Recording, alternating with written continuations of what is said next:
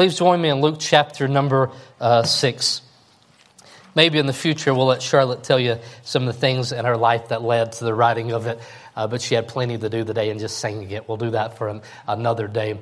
Luke chapter number 6, as we will study this. I only have one friend who is a judge, that is paid to be a judge. Her name is Judge Toller, out of Gainesville, and we would be friends. She met Greg last year, and Greg kept referring to her as Your Majesty instead of Your Honor. She really liked that. So Greg also has a friend that is a judge, Judge Toller. But other than that, I don't have anybody else on my list of friends that are paid to be a judge as their profession. But I must say that I probably have many friends who make their lives being judges, unpaid, unsolicited, and they give their lives to it. It's really become America's favorite pastime, right? Even better than baseball, judging one another. Probably the reason that reality TV is so much fun, right? Because you say, man, I thought I was messed up until I saw that family. Those people have problems. And collectively we sit around and we judge other people, and we want to talk about that today. As I jokingly said, the Bible says you shouldn't judge other Christians. As the Bible says, we must judge other Christians. The Bible's clear on that. And so we're going to talk about what that means. Funny story. We had about two old men that would sit around and argue together. My grandfather was part of a group like this. We would meet at the court square, and they would trade pocket knives. We'd always end up with the same pocket knife that he took. But after a morning of arguing about why the city council was so dumb or whatever was going on, that's what they spent their time having a conversation about. But these two men were arguing, and they said, the one man said, he said, I would hate to be a fish. They were looking at this pond, and they said, I would hate to be a fish. It's a boring life. All you do is swim around. It would be horrible to be a fish. And the other man says, you've never been a fish before. You have no idea what it's like to be a fish. And the older man looked at him and he said, well, you have never been me, so you don't know what it's like for me to consider being a fish because you don't know me, right? And so many times we judge people as fishes, has been the fact that we do not know what it's like to live in their skin or live in their scales, but we make a decision predetermined for them. My kids play foursquare in the front of our house, but we call it debate team practice. We don't even really need a ball. All we do is go out there, and they say, the ball hits you. The ball hit the line. I mean, that's what we spend the majority of our time doing, is having a debate and judging one another, saying, I know that you did not tell the truth because you never tell the truth when you do this. And then Tinsley makes up new rules, and that creates problems, and it ends up just being a fight. And we find that sometimes, if we're not careful, that we enjoy that more than we should, that we enjoy living like that. The Apostle Paul, through inspiration of Scriptures in 1 Corinthians 4, verse 5 says this, therefore judge nothing before the time until the Lord come, who both will bring to light the hidden things of darkness and will make manifest the counsels of the heart, and then shall every man have praise of God. Don't judge other Christians, is what you could say. It says judge nothing before time. But in the same letter, in 1 Corinthians 5:12, it says, for what have I do to judge them also that are without? Do you not judge them that are within? And in 1 Corinthians, we will see examples of how the church is to bring and to judge the sins of Christians. So here in this passage, you could quickly say it says we aren't to judge and we are the judge, but we know it must mean we are to judge properly. This is, the Bible would say in Luke 6:36, it would tell us in John 7:24, judge not according to the appearance, but judge righteous judgment, which is to say that there is a proper way to judge and an improper way. So is Paul contradicting himself? No, Paul's simply giving instructions on how things must be judged and not judged. This Luke 6:36, judge not, this is not a life verse for those who simply want to live their lives in sin undisturbed. The most common occurrence of this being used in our today's culture is to be a life verse to say, don't bother me, don't disturb me, do not tell me that I'm living in sin. Unbelievers would share this verse, believers would share this verse. That is not at what the heart of what Jesus was saying when he said, judge not. Critical thinking, not being critical people, But critical thinking, discernment, a right judgment, it belongs to every mature disciple of Christ. We need God to give us an understanding about a righteous judgment, what is right and what is wrong. And so here, before I get into those 4 things that I told you on how the Bible would tell us that we should judge, let me quickly tell you some ways that I know most certainly we are not to judge. 1 Corinthians 4:5, I've already read it, but at this point I want to emphasize, therefore judge nothing before the time until the Lord come, who both will bring to light the hidden things of darkness, who will make manifest the counsels of the heart. How are you to know someone's heart? How are you to know the motive? I'm going to now give a NASCAR illustration. I believe in our 15 years, we have never had a NASCAR illustration. I know that I've certainly never given one, and I'm afraid it's going to be lost on most of you. Hope Brother Brett hears this. He won't miss it. But a couple years ago, a NASCAR driver named Tony Stewart was racing in a smaller track and on a dirt track. Some of you may know this story. And him and another man got into an altercation on the track, and then the man wrecks, and he gets out of his car. All the other cars are slowing down. The man gets out of his car, and he heads towards Tony Stewart's car, which is coming around the corner, and Tony Stewart hits him, and the man dies. And so you can find tons of articles that are going to tell you that Tony Stewart was trying to avoid hitting the man. That's one thing that people see. They see it clearly on the video. Other people see that he was trying to scare him and just wanted to brush by him. Those people believe that they know that completely. Others said that he did not mean to hit him at all, that in that car he did not have the visibility needed to see the man. But what you're going to find is that everybody knows certainly what he did because they tell you they know the man's heart and motives. But not a single person in this world is ever going to know what was in his heart besides that man and God. And so we're told here in this passage that we cannot judge the motives or the intent of another man's heart, but on the count that the Lord in the end will make all things known. So that's one way we're not to judge. We're not to judge something that is not sinful behavior. Don't judge others based on decisions, actions, perspectives, words, or a personality that concerns us if those things are not explicitly sinful.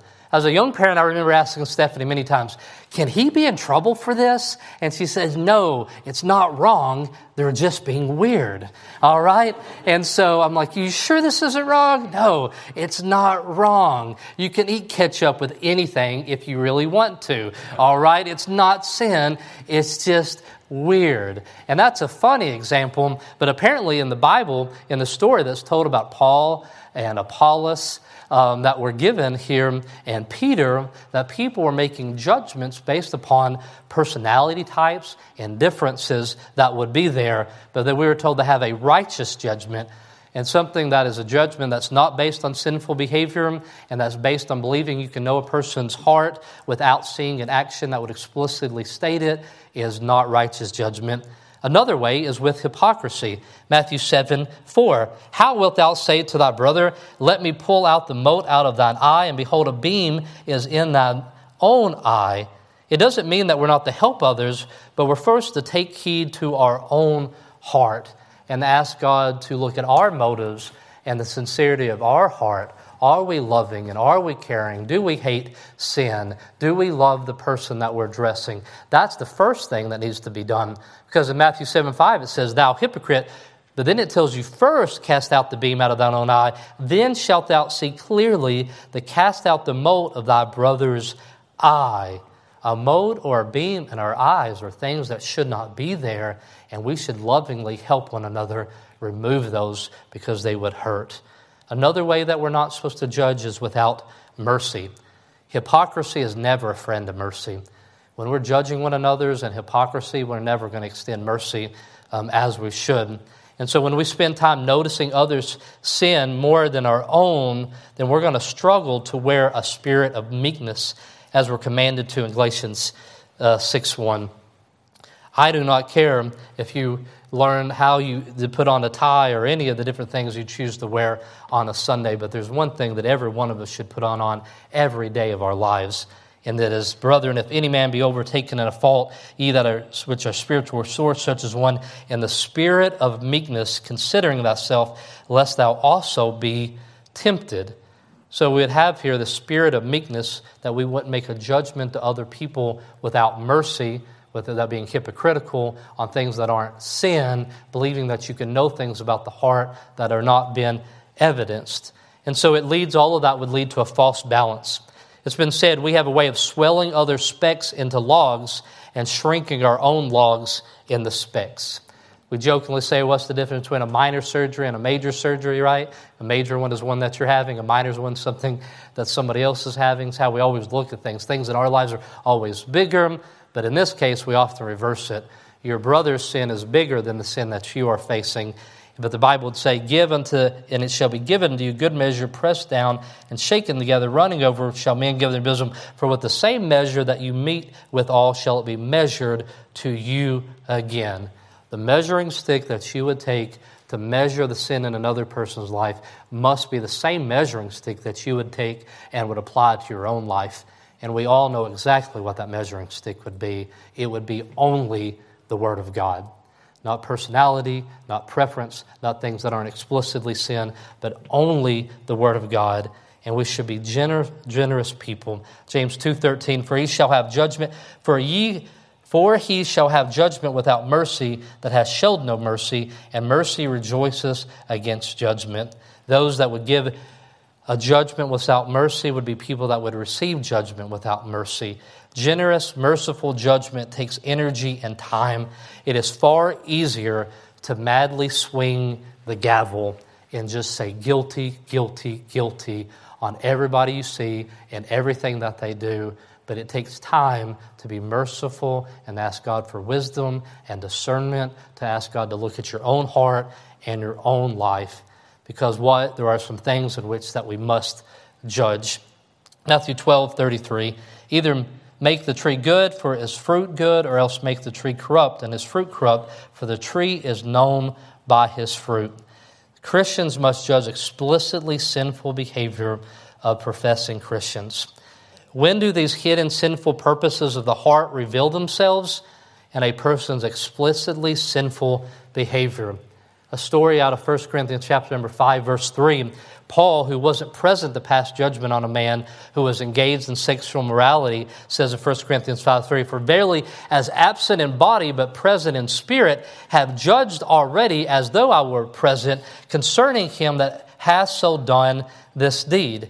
He was explicitly instructed the Corinthian church to pass judgment on this man due to his behavior.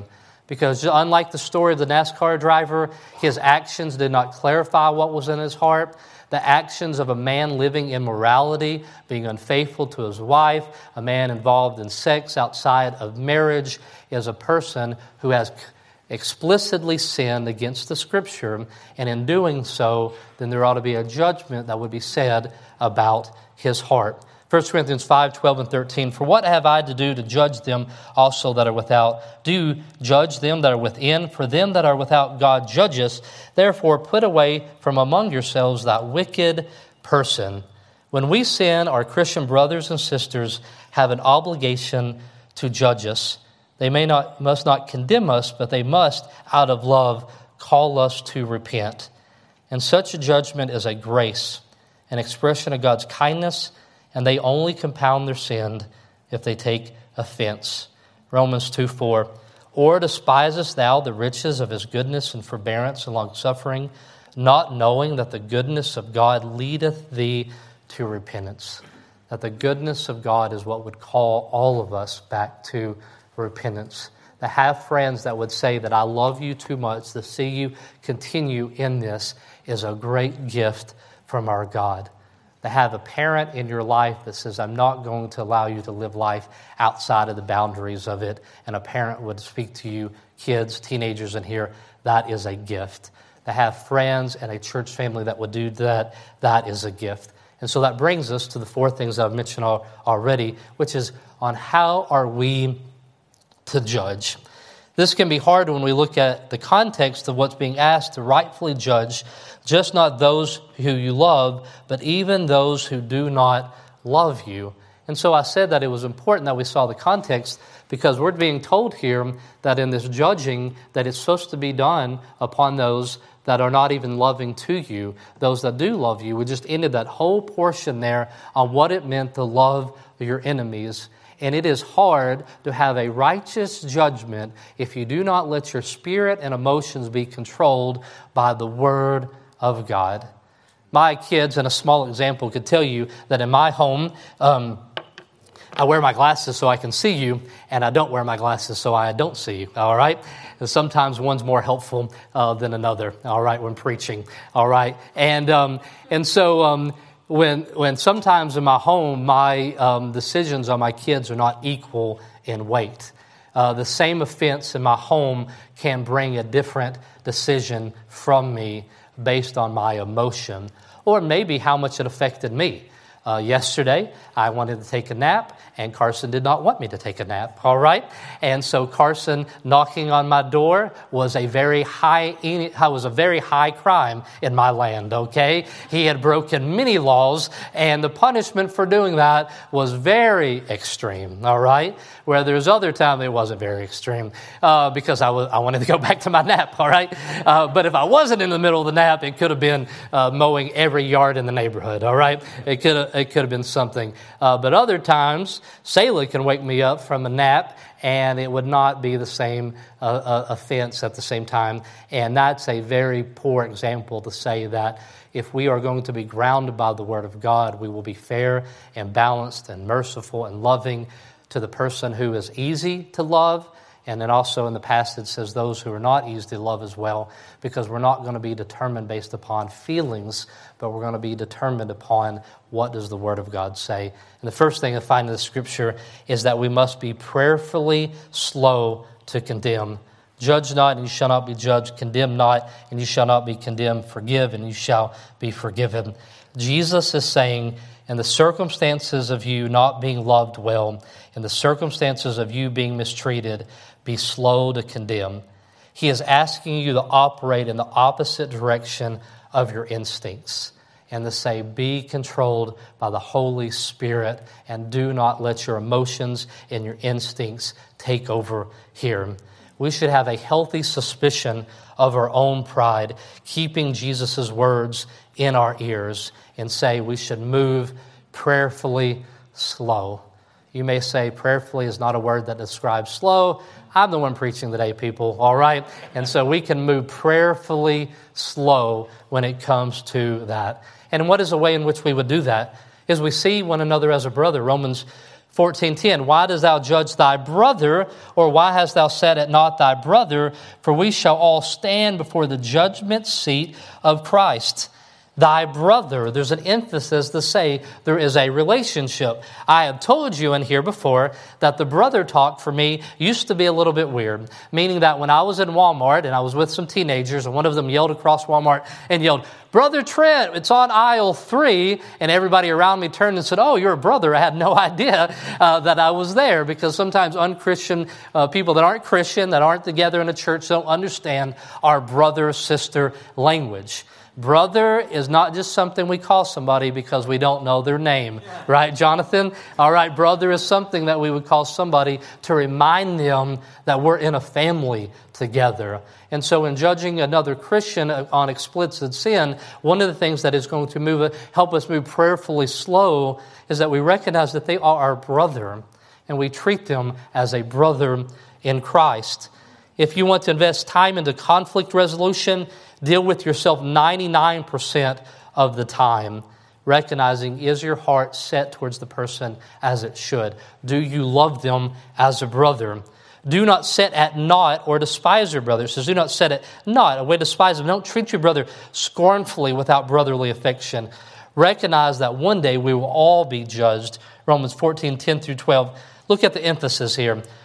But why dost thou judge thy brother, or why dost thou not set at naught thy brother? For we shall all stand before the judgment seat of Christ.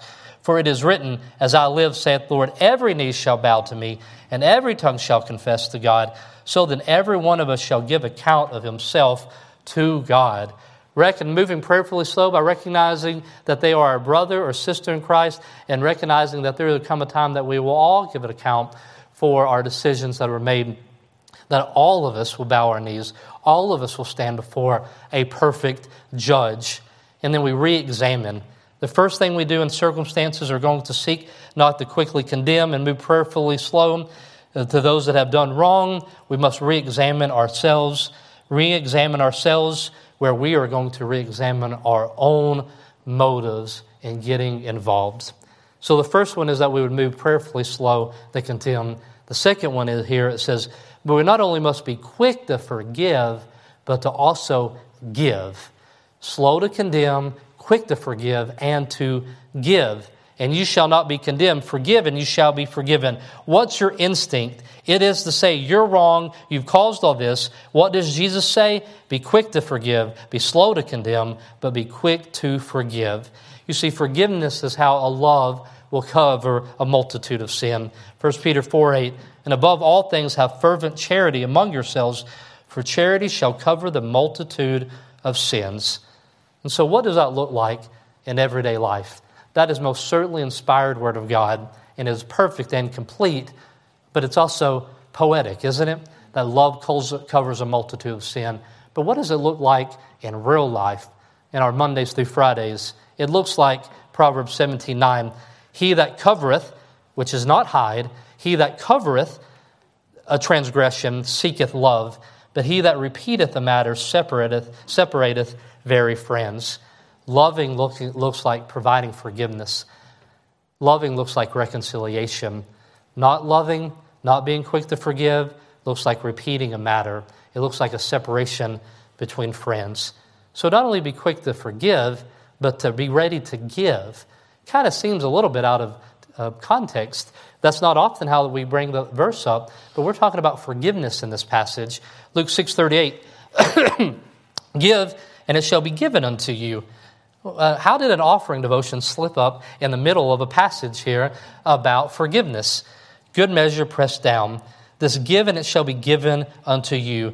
Don't be looking for what you're going to get out of this situation. A problem with forgiveness, it means that we give up our rights to gain from someone's actions towards us. And we're not only ready to forgive, but we're ready to give. Ephesians 4:28 says in such a beautiful way, it tells you that if you stole, that you should steal no more. But not only should you not steal any longer, but you should now what? Give. That stopping the steal is not enough, but stopping stealing and now giving. And so not only are you not supposed to provide forgiveness where you say, I cannot make things right in my life. I cannot take from this situation. I cannot get from this situation. I cannot exact the judgment upon this person that will make me feel complete and whole and all that. I'm going to give that up, and I'm going to give it to God. And the thing that I'm going to get is only from Him. And say, God, I'm going to give completely, not expecting anything in return, but I know that from you, I will get more than enough. I will find in you my treasure. In you I'll find my satisfaction. And so that is what we are going to give, and it's also how we're going to get. Which means, number 3, let the knowledge of doing right before God be your only reward. Be assured of God's reward. Shall men give unto your bosom? For with the same measure you meet withal shall be measured unto you. If you are slow to condemn, quick to forgive, ready to give rather than to get, then here's what you're going to find out. Once you have given up any idea of getting out of that relationship, receiving out of that relationship, that you are going to find that God is going to put good measure in your lap. For with the measure you use, it will be measured back to you, given. We must remember our own sins, seek to correct in the same way that we would want to be corrected, saying that I cannot become the equalizer, but I am going to give into this. I am going to be a person that gives. I'm not only going to be quick to forgive you, but I'm also going to be quickly to give, because I don't need anything from you out of this. I need to give you something at this time. And so how do we do this? It's very similar to what we said 2 weeks ago. How do you find your treasure outside of retaliation? Knowing that his loving kindness is better than life. And so what feels better than revenge? It's obedience to God. What feels good in forgiveness? It's obedience to God. What feels better than taking things into your own hands? It's leaving them in his hands. What feels better than getting from the situation and casting judgment and hoping to gain something out of the situation? It's giving up completely on that idea and saying, the only thing that I will get out of this, God, is what you would want to give to me. And then lastly here, a proud spirit speaks critically of others, but a humble spirit will be used to correct others. And we will look in James 4:10. Humble yourselves in the sight of the Lord, and he shall lift you up. Speak not evil one of another, brethren. He that speaketh evil of his brother and judges his brother speaketh evil of the law and judges the law. But if he that thou judge the law, for thou art not a doer of the law, but a judge. Evil speaking is what comes from a heart that is prideful. Have you ever apologized for someone to something that you had said, and then they said, oh, I didn't take it that way. I didn't think that you meant it in a bad way. And you had to honestly say, well, you should have, because I did mean it bad, and I did say it bad, and it did come from pride in my heart and evilness. We know the speaking that bubbles over from a heart that is critical and that is filled with pride. And evil speaking as a judgment towards a brother is not humble correction. God will not use you to help bring healing to a person that you are speaking evil about. God will not give you words of comfort. God gave Charlotte words to comfort us and to encourage us. Obviously, and she knows this, not in equal to the words of God that were inspired, but he gave her words that pointed us back to Scripture. She created no new revelation in this, but she pointed back to the revealed Word of God. If you want God to use you in the same way to help bring healing in the life of somebody, to help somebody, he is not going to do it if your mouth is being used to speak evil of that person, because your heart is not in a position to receive the words that could help somebody. And so what is speaking evil of someone? It is proud, hurtful, demeaning speaking about another one's faults without any heartfelt care for their good. It is judging someone in a manner that you would not want to be judged. It is a violation of the text here to judge somebody with a heart. So we ought to judge with the right judgment. Judge not according to the appearance. Not like they judged Apollos and Paul and Peter in that story on non-sinful behaviors, but a righteous judgment, one that would be when a Christian explicitly sins against the word, we come to them broken in heart. We come to them having measured. We come to them, what is the right judgment? It is charitably quick to believe innocence. It is charitably slow to pronounce guilt. It is charitably redemptive when it can be, and it is charitably silent if at all possible. And I ask you, believer in here, as I've asked myself for the last 2 weeks and I continue, is have you been living according to God's word in regard to how we are to judge and not judge one another? And if you're in here today and maybe you're not a believer, or maybe you're listening online and you're not a believer, and you say you felt falsely judged, you felt misunderstood, and you long for a day when you will stand before a perfect judge and rule and reign. And can I tell you, as imperfect as all the judges of this world are, and how many times even as Christians we have not been biblical in our judgment, if you're in here today and you have not repented of your sins, you have not recognized that you have broken the laws of God, and you have not repented of that sin, that perfect judge that you want to stand before, you will one day stand before him, and his judgment will be fair. Revelation 20 tells a story of a judgment for all those who have not found forgiveness of their sins on this earth. Revelation 20, verse 12, this is not the place that we would be. This is a place for those who had never put their faith and trust in Christ. And I saw the dead, small and great, stand before God, and the books were opened, and another book was opened, which is the book of life, and the dead were judged out of those things which were written in the books according to their works. I can tell you that on that day, every man and woman who stands before Jesus will be found guilty, because he is a perfect judge And he warned us, Galatians 2:16, knowing that a man is not justified by the works of the law, but by the faith of Jesus Christ, even when we have believed in Jesus Christ, that we might be justified by the faith of Christ, not by the works of the law. For by the works of the law shall no flesh be justified. Every believer in here, you ought to ask ourselves, are we judging appropriately to Scripture? Every unbeliever that's listening here or on the internet, you ought to know that one day you will stand before a perfect judge. That's why when we sing songs like, my faith has found a resting place, not in device nor creed, I trust the ever-living one, his wounds for me shall plead. Enough for me that Jesus saves. This ends my fear and doubt. A sinful soul, I come to him. He'll never cast me out. And this is what I love, and I hope you do as well. I need no other argument. I need no other plea. It is enough that Jesus died and that he died for me. Amen. That's the only way that I would ever stand before a perfect judge and be found innocent. Outside of that, there would be no innocence. There would only be guilt. There would only be sin. There would only be brokenness. And would you ask that God would use you? We live in a hateful world. We live in a world where we're constantly being judged. Let that not be said about the people of God. Let us judge with a righteous judgment. Let us only judge in the way that we are required to be. Let us be charitably silent when we can. Let us be charitably quick to see innocence. Let us be quick to forgive and to give to those in our lives. Let the Word of God transform us individually and as a church family.